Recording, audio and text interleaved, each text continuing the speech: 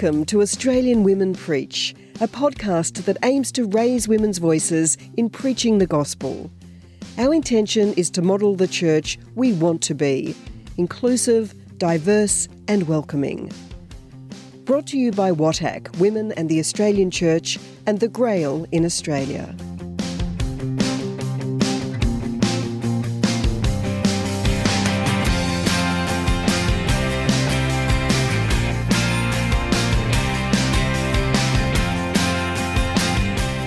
Dr. Monica Dutton is the Spirituality and Mission Animation Leader for the Sisters of the Good Samaritan. She has master's degrees in educational psychology and religious education and has worked as a teacher, leader and consultant in primary, secondary and tertiary education. Monica is the coordinator of the SAM program, which supports women undertaking theological study to become leaders in the Catholic Church. Hello and welcome. Today I'm reflecting on the Gospel of Luke, chapter 3, verses 15 to 16 and 21 to 22, the baptism of the Lord. I'm speaking to you from the land of the Wangal people of the Eora Nation. I pay my respects to their elders past, present and emerging, and to all First Nations people who may be listening. Today's Gospel, the baptism of the Lord, comes between the Epiphany of the Lord we listened to last Sunday and the wedding feast of Cana next week. These three Gospels together proclaim the revelation of Jesus to the world and mark the beginning of his public ministry. This week, we also move from the infancy narratives of the liturgical season of Christmas and transition to the season of ordinary time, during which we engage with the life and mission of the adult Jesus. Jesus' baptism by water appears in the three synoptic Gospels, those of Matthew, Mark, and Luke, while in John's account, the emphasis is not on water, but on Jesus receiving the Spirit. The baptism story offers many entry points for deeper contemplation. In my reflection today, I will focus on the themes of identity and mission. The most recent baptism I attended was that of my third grandchild, Ivy Charlotte. Ivy was 3 months old when she was baptised, and she looked adorable in a beautiful white family christening gown that had been worn by her brother, her mother, and many of her aunts, uncles, and cousins. Her name was inscribed on a special Child of God baptismal candle from Jamberoo Abbey and decorated with delicate pink and white flowers. The other thing about Ivy's baptism is that she has two godmothers, no godfather, and these two doting aunties were referred to throughout the day as her fairy godmothers. Ivy is blessed with a large family, and due to the COVID restrictions in place at the time, the festivities afterwards were held on picnic tables and fold-up chairs under the trees in a local park. It was a wonderful day of family fun and celebration.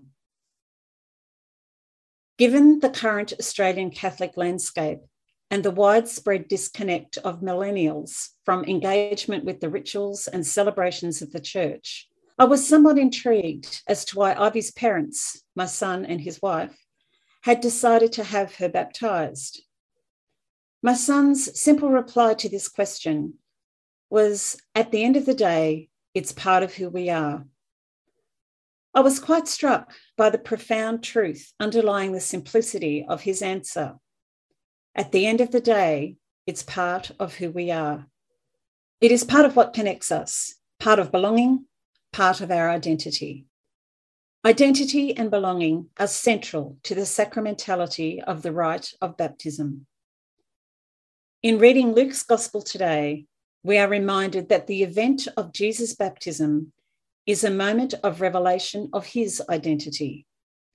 Jesus is clearly, visibly, and publicly identified as the Anointed One, the Christ, the Messiah, the beloved Son of God. The ritual immersions performed by John on the banks of the River Jordan were baptisms of repentance and of conversion. As the Son of God, Jesus was in no need of either of these. In coming to John for baptism, however, Jesus identified himself as being unified with all those John had baptized and with all of humanity.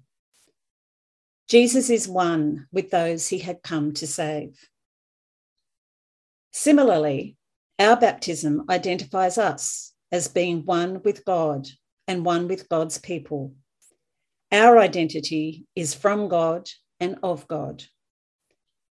Through the transformative waters of baptism, we are called by our name and identified as unique individuals. We are one of God's beloved, and God is well pleased. Identity is a complex phenomenon. So much of identity now is tied up with not necessarily who we are, but with moving in the right circles, where we live, where we are seen, who we are seen with, how we look. Social media, and in particular, the rise of the influencers, has dictated that there is a right way to look, dress, behave, and think. Individuality and uniqueness are somehow an oddity, and most definitely to be avoided.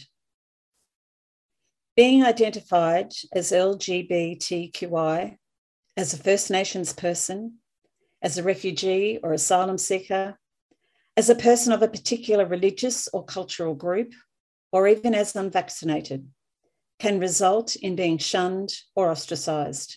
Difference is not an option and is often vilified. Identity theft, on the other hand, presents another perspective, where a person's name and personal details are valuable currency to unscrupulous hackers. While we might be outraged by this and even fearful, perhaps it's worth considering how a person's identity or self-worth can be diminished or even destroyed by word, act, or omission. When we occupy the high moral ground or feel secure in our certainty and entitlement, it can affect how others view themselves. We can thieve their identity. In the end, we lose sight of our baptismal call to missionary discipleship as one of God's beloved. The presence of the triune God at the baptism of the Lord signifies the start of Jesus' public ministry and simultaneously sets him on the path to Calvary. From above the waters of the Jordan, Jesus is affirmed by the words of the Father and strengthened by the Spirit. Our baptism, therefore, identifies us as being one with the Trinity and as such invites us into mission. Part of who we are, then, is being people of prophecy, people of dialogue. In the words of American theologian Father Stephen Bevans, mission is our divine invitation to join the dance. The recent General Assembly of the Fifth Plenary Council in Australia reiterated the significance of this invitation. It has encouraged us to view all our interactions with God's people and God's creation through the lens of mission, to recommit to an orientation of mission in our lives. Similarly, themes of communion, participation, and mission are echoed in Pope Francis' call to the 2023 Synod in Rome. The preparatory documentation restates the significance of our baptismal call to mission, and I quote, "All of God's people share a common dignity and vocation through baptism. We are all called to be active participants in the life of the Church." It continues, "We can never be centred on ourselves. Our mission is to witness to the love of God in the midst of the whole human family. especially with those who live on the spiritual, social, economic, political, geographical, and existential peripheries of our world." Unquote. The deep humility of both Jesus and John, evident in today's gospel, provides a blueprint for a culture of mission.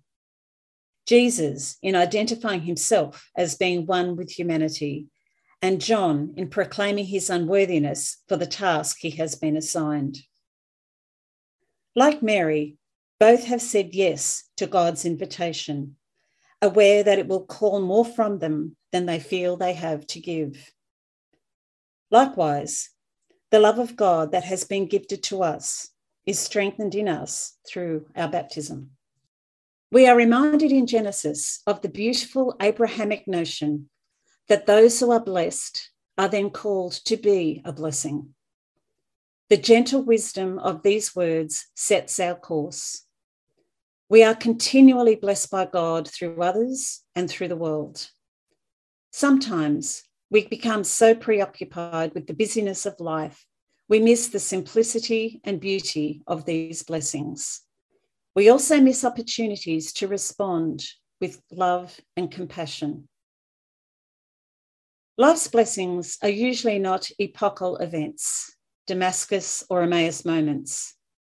They are an incremental dawning of the beauty and wonder of people and of creation, of the work of God in the world today.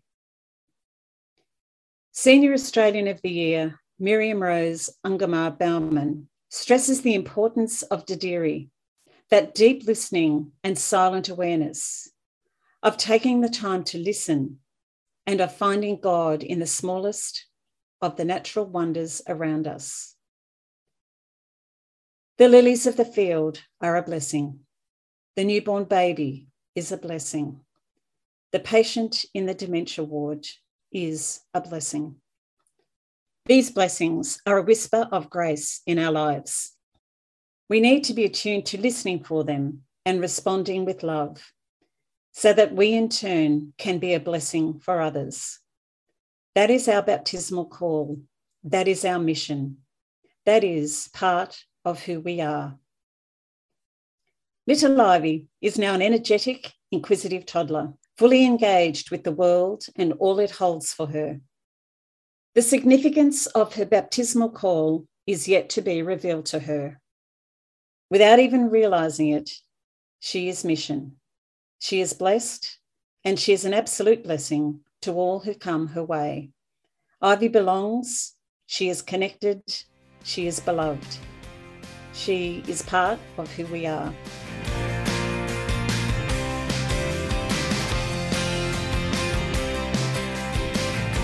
You have been listening to Australian Women Preach, brought to you by WATAC, Women in the Australian Church, and the Grail in Australia.